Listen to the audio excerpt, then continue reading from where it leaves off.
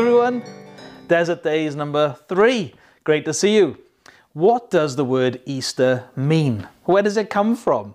Well, it comes from the German word Osten. Osten means rising or the east. That's why we got Easter, yeah? There's the sun rising from the east. That is what the word kind of means. And how cool is that, isn't it? That at Easter time, we're thinking about the rising. We're preparing ourselves, aren't we, in these desert days, the preparation for the resurrection of Jesus. It was so cool that the church in the Old Testament's life was set up this way. In their desert times, this is how they lived. And what a cool thing to think about in our desert days here in the pandemic. Here it is in Numbers chapter 2. Listen to what it says here. The Lord said to Moses and Aaron, the Israelites are to camp around the tent of meeting, some distance from it, each man under his standard with the banners of his family. On the east, towards the sunrise, the divisions of the camp of Judah are to camp under their standard. And so they do everything that the Lord commands them in this. And this is how they set up camp.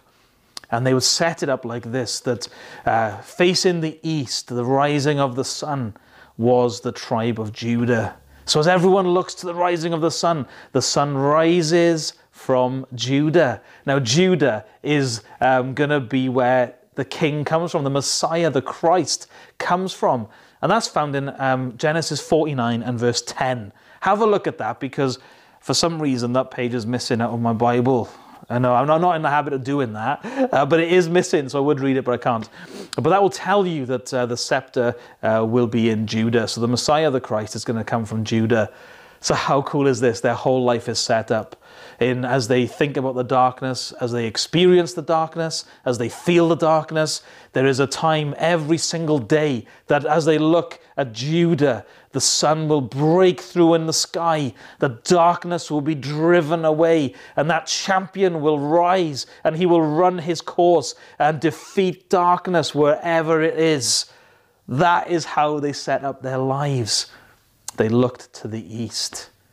And if you have got a heart that wants to listen to Jesus and to look forward to his death and his resurrection this Easter, every single day your heart can know joy as you think on this, as you see the sunrise every morning, that you think of Easter.